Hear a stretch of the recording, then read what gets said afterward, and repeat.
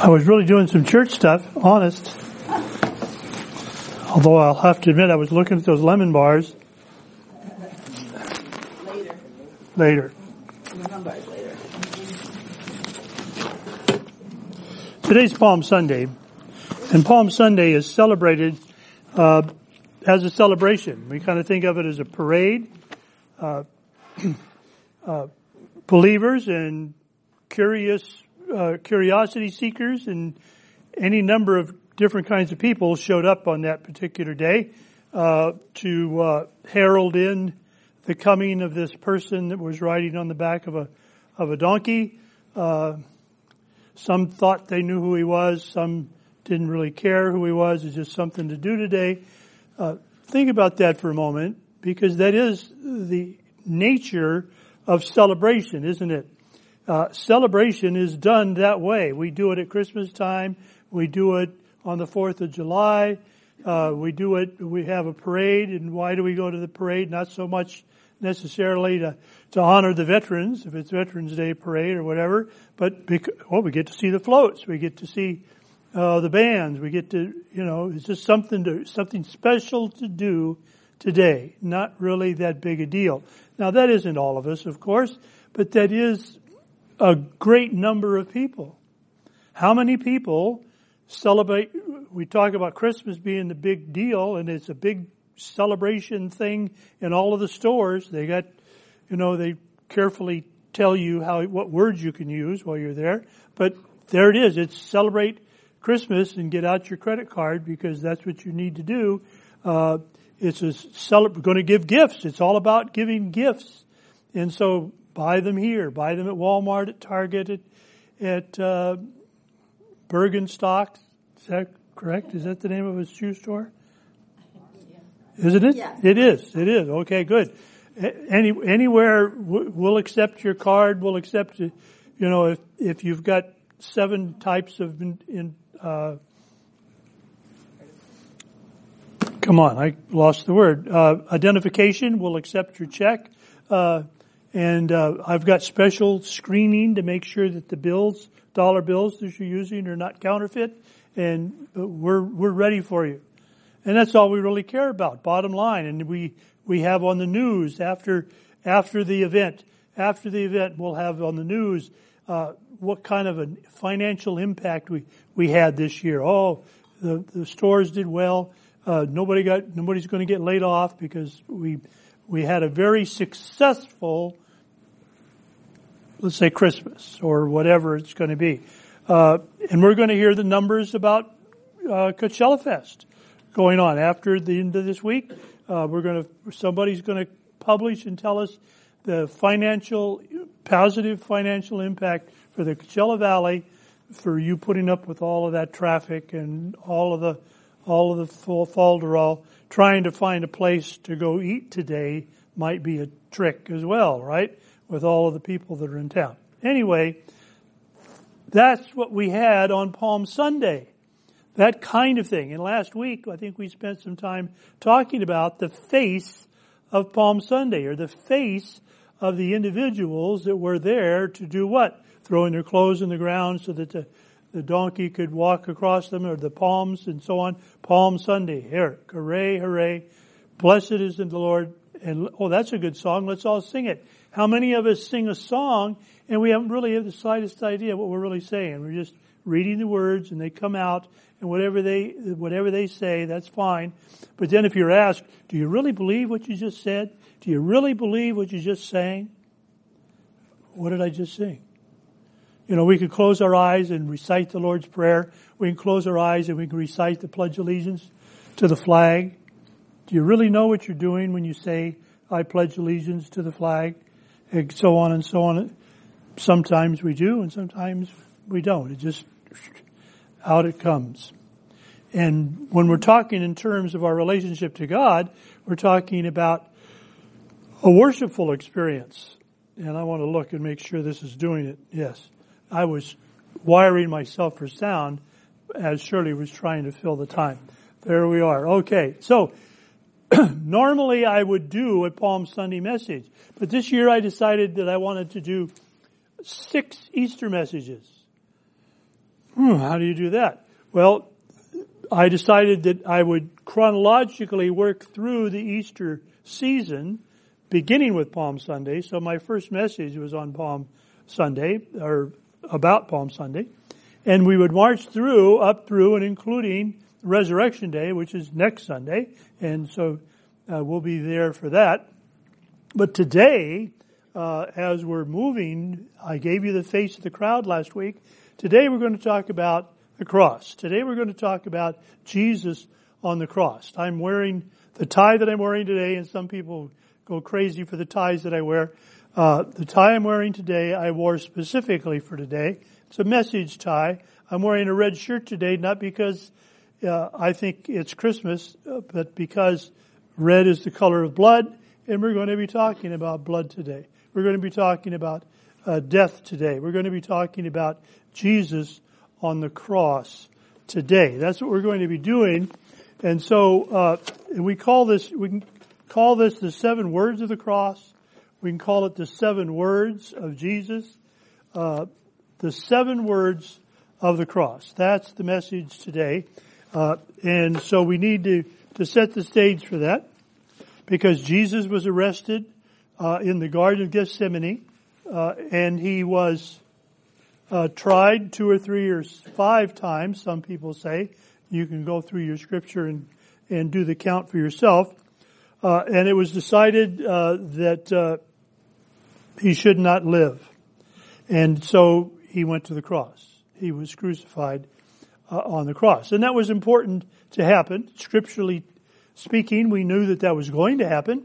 And we're going to read some Old Testament scripture, some prophetic scripture that's going to speak to that. And as we begin that message, I want us to pray for a moment. I'm going to say some verses that you've heard over and over and over again, probably this time of year. But I want you to really hear the words.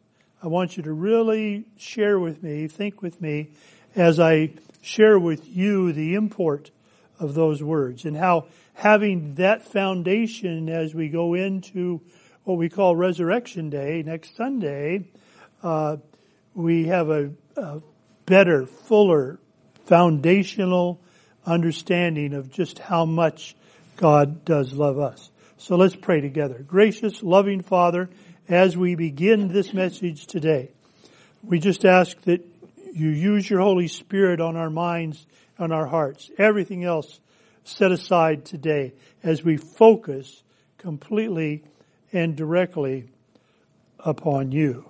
And we thank you and we praise you in Jesus' name. Amen.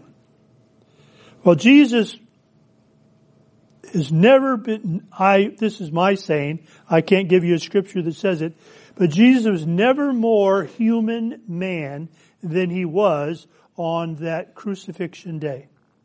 The day in which he was tried, the day in which he was beaten to the point of non-recognition. He doesn't even look like a human being, the scripture tells us. That's how badly he was beaten and abused in a physical way. That's what we're talking about now. We're talking about the physical life of the Lord Jesus Christ as it's coming where? It's coming to its close. We already know the end story here. But that's the Jesus we're talking about. Jesus, the human being, Jesus, the man, Jesus, the flesh and blood, Jesus is going to the cross on this day. And he does. They nail him to the cross, and they put the cross up, and there he is. And crucifixion, as most of you probably know, is a very, very painful, slow way in which to kill somebody. And it was a common execution. It wasn't anything special in that way. They didn't do this, let's invent a brand new execution and we'll start out with Jesus. Crucifixion has been around for a long time. But Jesus is crucified because in one way we understand because he was crucified with the thieves, thereby identifying with the thieves, thereby identifying with the common man, thereby identifying with the sinner So upon himself, he takes the sin of the world, your sin, my sins, everybody's sins tomorrow and the next day and so on. And we'll talk more about that. But he takes all of that upon himself, and we see that in the way in which he was executed. Nothing special about it. He was part of the common man. And the problem that I've always had with this is many of the people that were celebrating and saying Hosanna and all of the wonderful things that they were saying on those previous days, on what we call Palm Sunday, were there at the cross saying, crucify him, crucify him, crucify him. But Jesus had things to say, and these things that he says, I think, are very, very significant. There are 7 utterances, 7 that are recorded for us. Did he make any other utterances? Not that we know of. We go on the basis of Scripture, what we see in Scripture, and there were 7 utterances from Jesus. No complaining, maybe a little bit of moaning. Crucifixion is death by suffocation, because as you're hanging on the cross, the weight of your body is pulling down, and you're crushing your lungs, makes it impossible to breathe. And you push up with your feet, and if you remember that Jesus has his feet nailed to the cross as well, and you have to push up with your feet in order to relieve some of that pressure on your lungs so that you can take a breath. It's impossible to breathe. Think about this for a moment. And I have to admit that I just toyed with this the other day. How could he have said a word? How could he have possibly said a word? But he said 7 of them, or 7 phrases, and we're going to focus on those right now. 7 of those. And the first one, and the chronology is so very, very important, I think, because the very first word that we hear, the word of the Lord, is the word of forgiveness. Father, forgive them, for they know not what they do. 10 words. 10 words. That's the longest phrase that he speaks from the cross as recorded on Scripture. The very first phrase that he spoke. The very first phrase that he spoke was for you, for me, for us. Father, forgive them, for they know not what they do. Now we're talking about the physical thing, and Jesus is being executed unfairly, unlawfully, and so on. But we transfer that physical idea to the spiritual idea, and as we have rejected him our entire lives, as we have turned our back on the Lord our entire lives, and not accepted the love that he's given us, listen to that phrase again. Father, forgive them, for they know not what they do. When you reach out and try to touch others with the love of God, and that's what you get in return, you get that rejection. Father, forgive them, for they know not what they do. First thing that he said on the cross, the longest phrase, think about how difficult it would be. Back to that physical idea again, how difficult it would be to push up so that I get just enough breath to keep myself alive and keep the lungs working, and I'm going to waste my time saying, Father, forgive them, for they know not what they do. I threw in the waste of time. Jesus didn't waste his time, of course. Father, forgive them. The word of the forgiveness. The word of forgiveness. And what I want you to do today, and one of the reasons I didn't get my sound system put on is I was stacking. When you go back there for your lemon bar at the end of the message, I put these out now because I didn't want you to pick them up and be reading them while I'm speaking to you. That's just rude. Anyway, this is A Case for Easter by Lee Strobel. There's about 45 or 50 books back there for the dozen of us that are in the room. I want every single person, be you husband and wife, and we'll just take 2, one for both of you. Then you can read it and you can share with each other what it's about. But I want you to take a handful. In fact, for the rest of the time, I want you to be thinking to yourself, how many of these can I effectively use as I go through the week this week leading up to Resurrection Sunday? How many of these can you, quote, give away? Okay? I'm giving them to you. The church is giving them to you.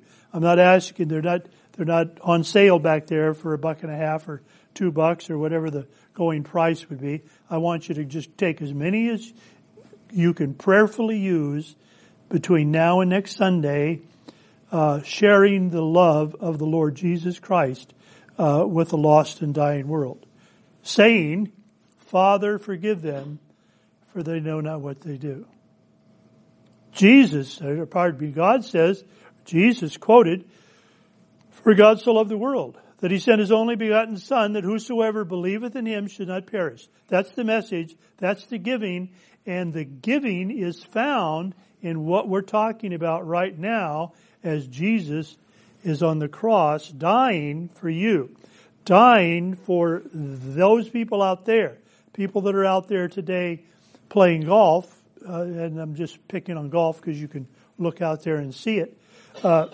Not taking time out of their lives to recognize the matchless gift that has been provided to them.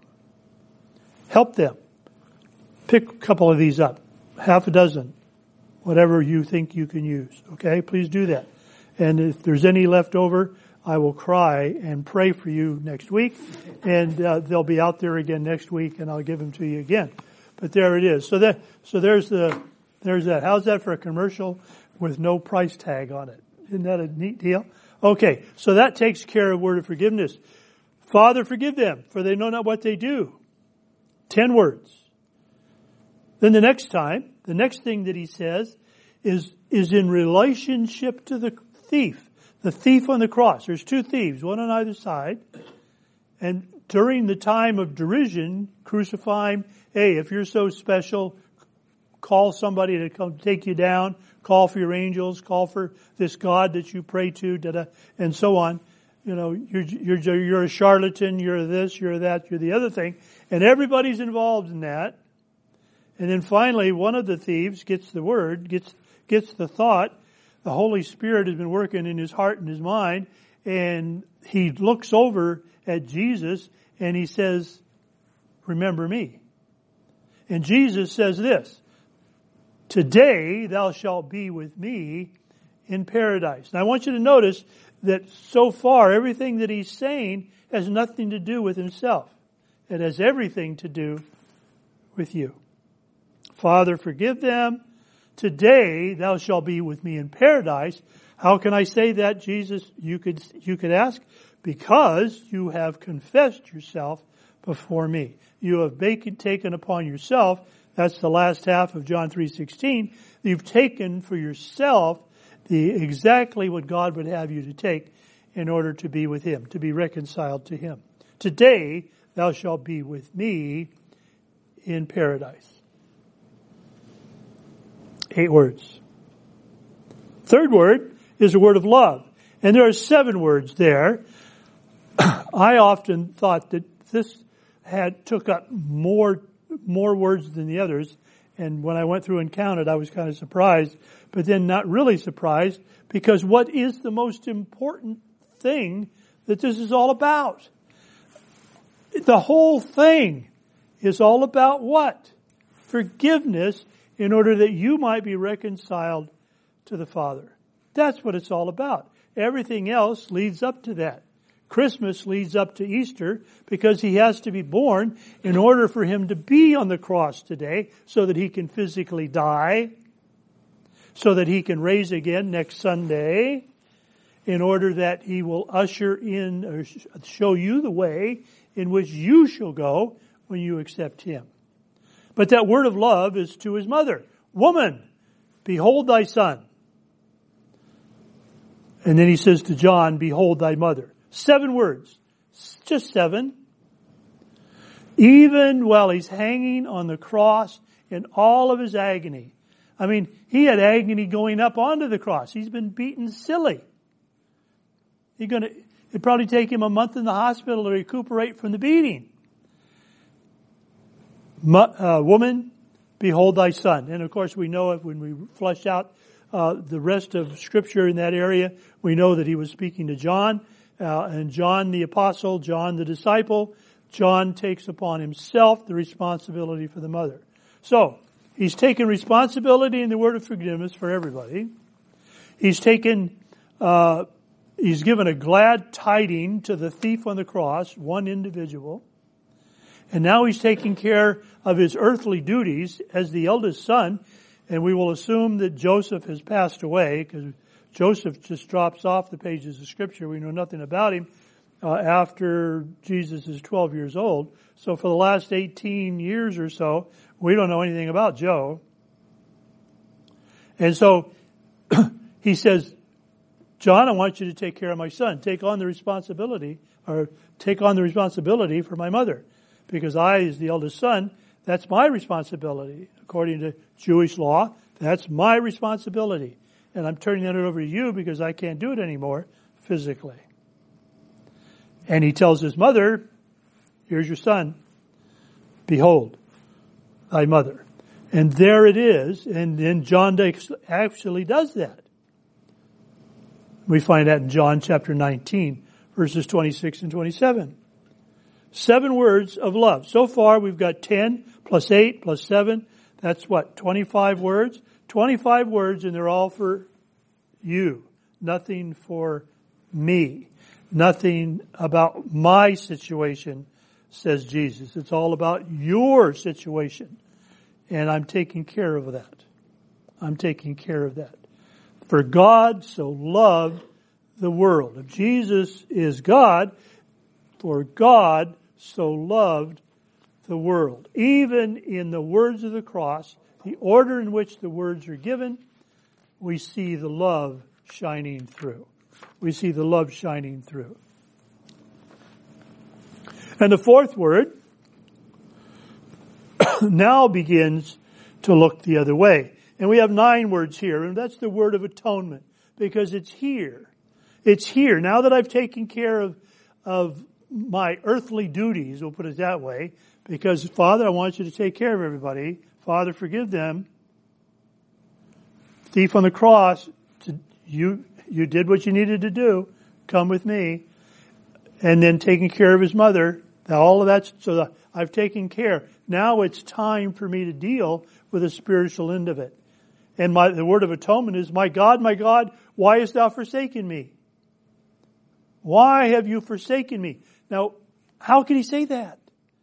How could he say that?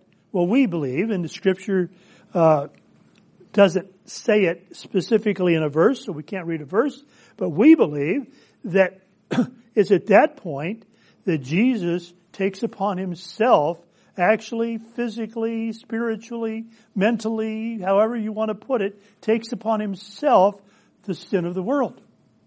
Now Jesus is a murderer. He is a thief. He is an adulterer. He is you name it, you name a sin, he's responsible for it. He's taken the responsibility for it. He's done that. He's doing that. My God, why hast thou forsaken me? And God has turned his back on Jesus for the first time in all of eternity. Now we could spend the rest of the time just talking about Jesus and God always being as one. Always. Not one day they decided to do it that way. Always being as one. And then the plan of salvation is written. And the plan of salvation separates the physical Jesus, or creates a physical Jesus, and Jesus is gone. And there is that little bit of separation. But Jesus will tell you, he tells you over and over again, everything I've done, Lazarus come forth, I said it, but it was really God's power that did it. God brought Lazarus forth. God changed the water into the wine. God healed the blind man. God healed the lame man. God did this. God did the other thing. God raised the centurion's daughter. All of those things, that's of God. As I have spoken to the Father, so the Father heeded what I had to say. but God did it. Why have you forsaken me? God has had to turn his back on his only begotten Son, of the Son he dearly loves. He had to turn his back on that person. Why? Because now he is the personification of sin. He's the personification of sin. My God, why hast thou forsaken me? Psalm chapter 22. I've got it marked. Where? Oh, my ribbon. There it is. Psalm chapter 22. My God, why hast thou forsaken me? Why art thou so far from helping me and from the words of my roaring? This is a Davidic psalm written how many hundreds of years before Jesus is hanging on the cross. So Jesus is using Scripture, quoting Scripture. My God, why hast thou forsaken me? And then let me read some other prophetic stuff here while I'm here. Verse 7. They that see me laugh me to scorn. They shoot me out the lip. They shake their head. Think about what's being said to Jesus as he's on the cross. He trusted on the Lord that he would deliver him. Let him deliver him, seeing he delighted in him. That's the derision. But thou art he that took me out of the womb, did make me hope when I was upon my mother's breast.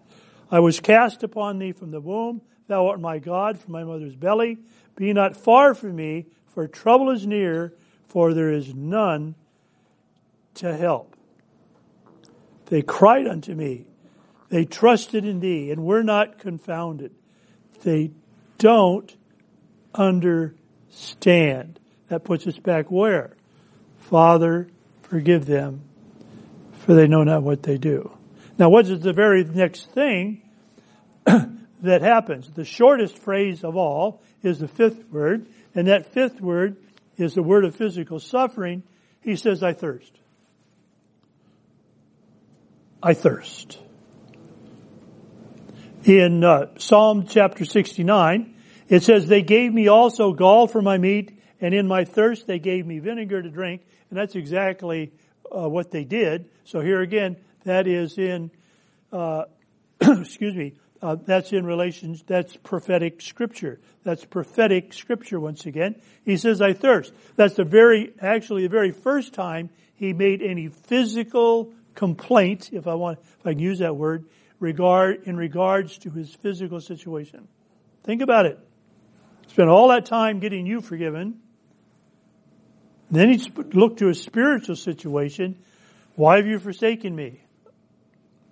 I've got all the sin on my back. I've got all of that sin on my back. All the human woe was on my back. And you've turned away from me. Because I am sin. Then he turns to the physical and he says, I thirst. I thirst. Psalm chapter 22 verse 15 says, my strength is dried up like a potsherd, and my tongue cleaveth to my jaws, and thou hast brought me into the dust of death. How many of us have done some physical things? I used to be a runner. Yeah, honest, I used to run a lot. And when I got to the end of the race, be it a 5-mile race or a 10-mile race, or the longest race I ever ran was 15 miles, that's my verse. Think about that. When you're just that dry, that much out of breath, that much, and you're dehydrating, you're perspiring, you're sweating. That's pure and simple. That's what it is. Your strength is dried up. Shirley was waiting for me, wondering if I was ever going to get there at the finish line on that 15-mile run. And I made it. I finally got there. And I basically couldn't move another step. Fell down and probably was thinking, I might as well die because I'm just done. And it took me several days. And they put me on the rifle range the following Monday. And then you're in all kinds of weird positions, and I was absolutely beat. Worst firing I ever did with a rifle was that particular rifle range week. They weren't paying attention. Anyway, there we are. I thirst, Jesus said. I thirst. And then the next word, the sixth word, is it is finished. It is finished. John chapter 19 verse 30. It is finished. It's all done. Jesus has done what he was sent to do. And he's given that last salvation message. Father, forgive them. He's given that. He's indicated, he's shown the reward to a gentleman on his right or on his left. I don't remember which side now. Probably on his right. You have to be, no, that's political. I don't want to go there. But there we are. So he's done all of those things. He's taken care of his mother. That situation's all taken care of. He's taken upon himself the sin. And I believe that it's at this point when he says it is finished, not only is it finished physically, but he is beginning to feel, in a physical sense and a spiritual sense, the love of the Father. Because then he can say, in the eighth word, is the word of reunion, Father, into thy hands I commend my spirit. Into thy hands I commend my spirit. Now if we go back and talk about the thief on the cross, today you'll be with me in paradise. He was basically already speaking. He knows what's going to happen. He knows what's going to happen. But even that instant, maybe just can't even measure the amount of time where God has turned his back on Jesus. That was the anguish. And that's how terrible the anguish was and is. I personally think that that gives us a mirror to those that don't accept the Lord Jesus Christ as their personal Savior and are not going to spend an eternity with him, but are going to spend an eternity with God's back turned to them. That's hell. Jesus said, my God, why hast thou forsaken me? Think about when you've been forsaken in a human sense. And I'm sure every one of us has been at one time or another. How much that hurt. How much that hurt. The God of love has turned his back upon you. That's what happens if you turn your back upon him. Father, into thy hands I commend my spirit. Word of reunion. 3:00, time of the evening sacrifice. That's when it happens. So he's given himself up. And what happens? What happened? God shows just how terrible this has been for mankind. He blots out the sun. The sun is blocked out for a period of time. The Holy of Holy drape in the temple is rent from top to bottom, torn apart, indicating that now we have open access to God. Open access to God. By what? By our word, by our actions based upon that word. Into thy hands I commend my spirit, Jesus says. And I pray that as we have bowed the knee and said, yes, I accept, that we are saying the very same words. I commend my spirit. And beyond my spirit, I even commend my physical walk. Because now it's time for me then to live like you would have me to live. Jesus said, while he was still ministering before the cross, he said, if you love me, you'll do what? Keep my commandments. We can put that in the vernacular and say, do what I tell you. You got that part? Do what I tell you. And elsewhere, he tells you that everything that he tells you is for your good. Father, into thy hands I commend my spirit. 7 words of the cross. 7 words of the cross. I want you to think for a moment. Once again, we talked about it at the beginning. I want you to think about the agony, physical agony that it took to say those words. to say those words. Father, forgive them, for they know not what they do. First thing he said. First thing he said. That should bring us back to John 3:16 and give us an inkling as to what God so loved, what that word love means. He loved you so much that with all of the stuff that's going on this crucifixion day, the beating, all of that stuff, his first thought is of you, of us. God so loved the world. God so loved the world. Verse 17, of course, says that God sent his Son not into the world to condemn the world, but that the world through him should be saved. So Jesus, even today, the message of Jesus is not the condemnation, it's the salvation. One of the thieves goes to paradise. One of the thieves, he's set up to go where? To spend an eternity. My God, why hast thou forsaken me? One thief is forsaken, the other is saved. What's the difference between the two? And all we ever see, and how anybody could say justification by works is real, has to look at the thief and say, that thief never did a thing for God. Never tithed, never went out on evangelism tours, never did anything, never went to church, never prayed, all of the nevers, never ever did those things until the very last moment when he confessed himself before Jesus on the cross, and Jesus said, today you'll be with me in paradise. That's what it's all about.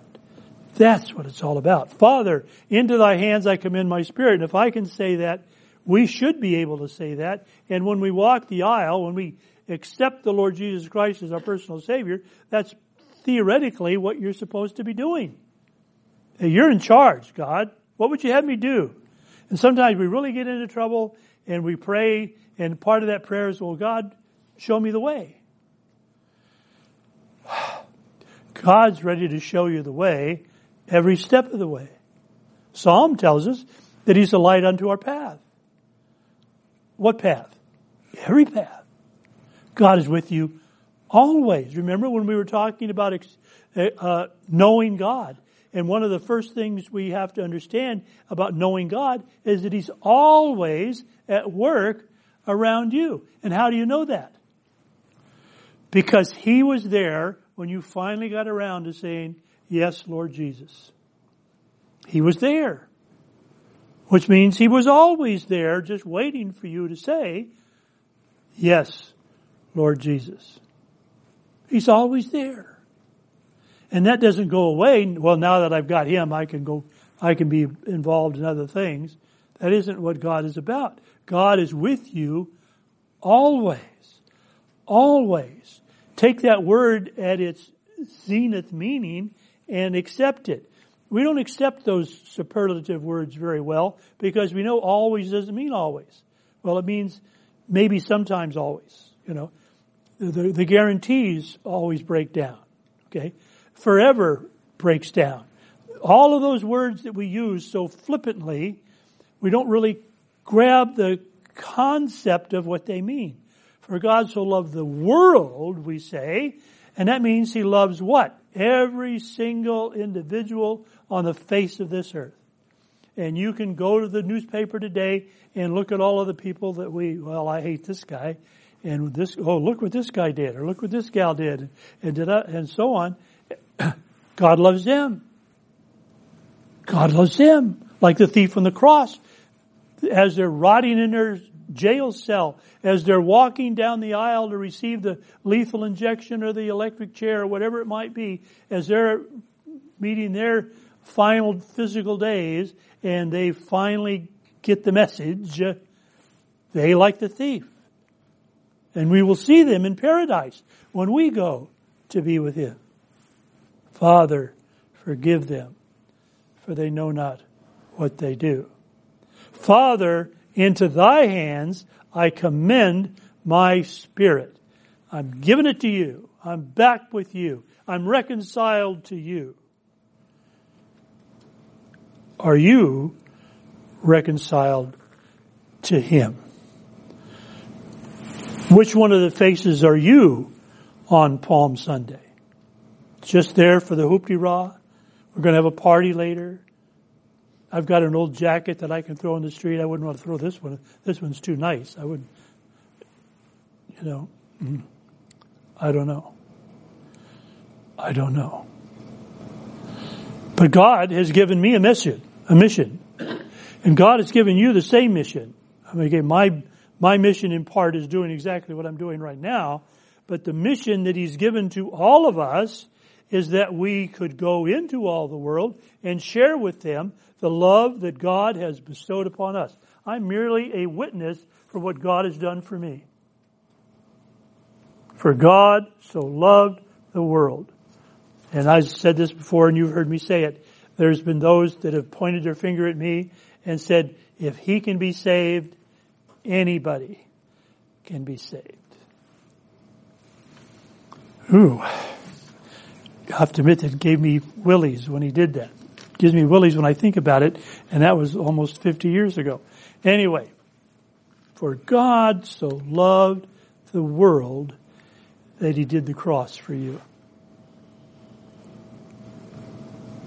Father, forgive them, for they know not what they do. But it's finished. I've paid the price. No one need pay the price. The wages of sin is death. No one need pay the price. Because I've done it, Jesus says. It's finished. Father, into thy hands I commend my spirit. Jesus said it and did it. He sits at the right hand of the Father. And that's where I plan on sitting someday. At the right hand, clear down the line for sure. I love what Billy Graham said in one of his last books. When I get to heaven, I'm just hoping that he will say, well done, my good and faithful servant. That's all I want.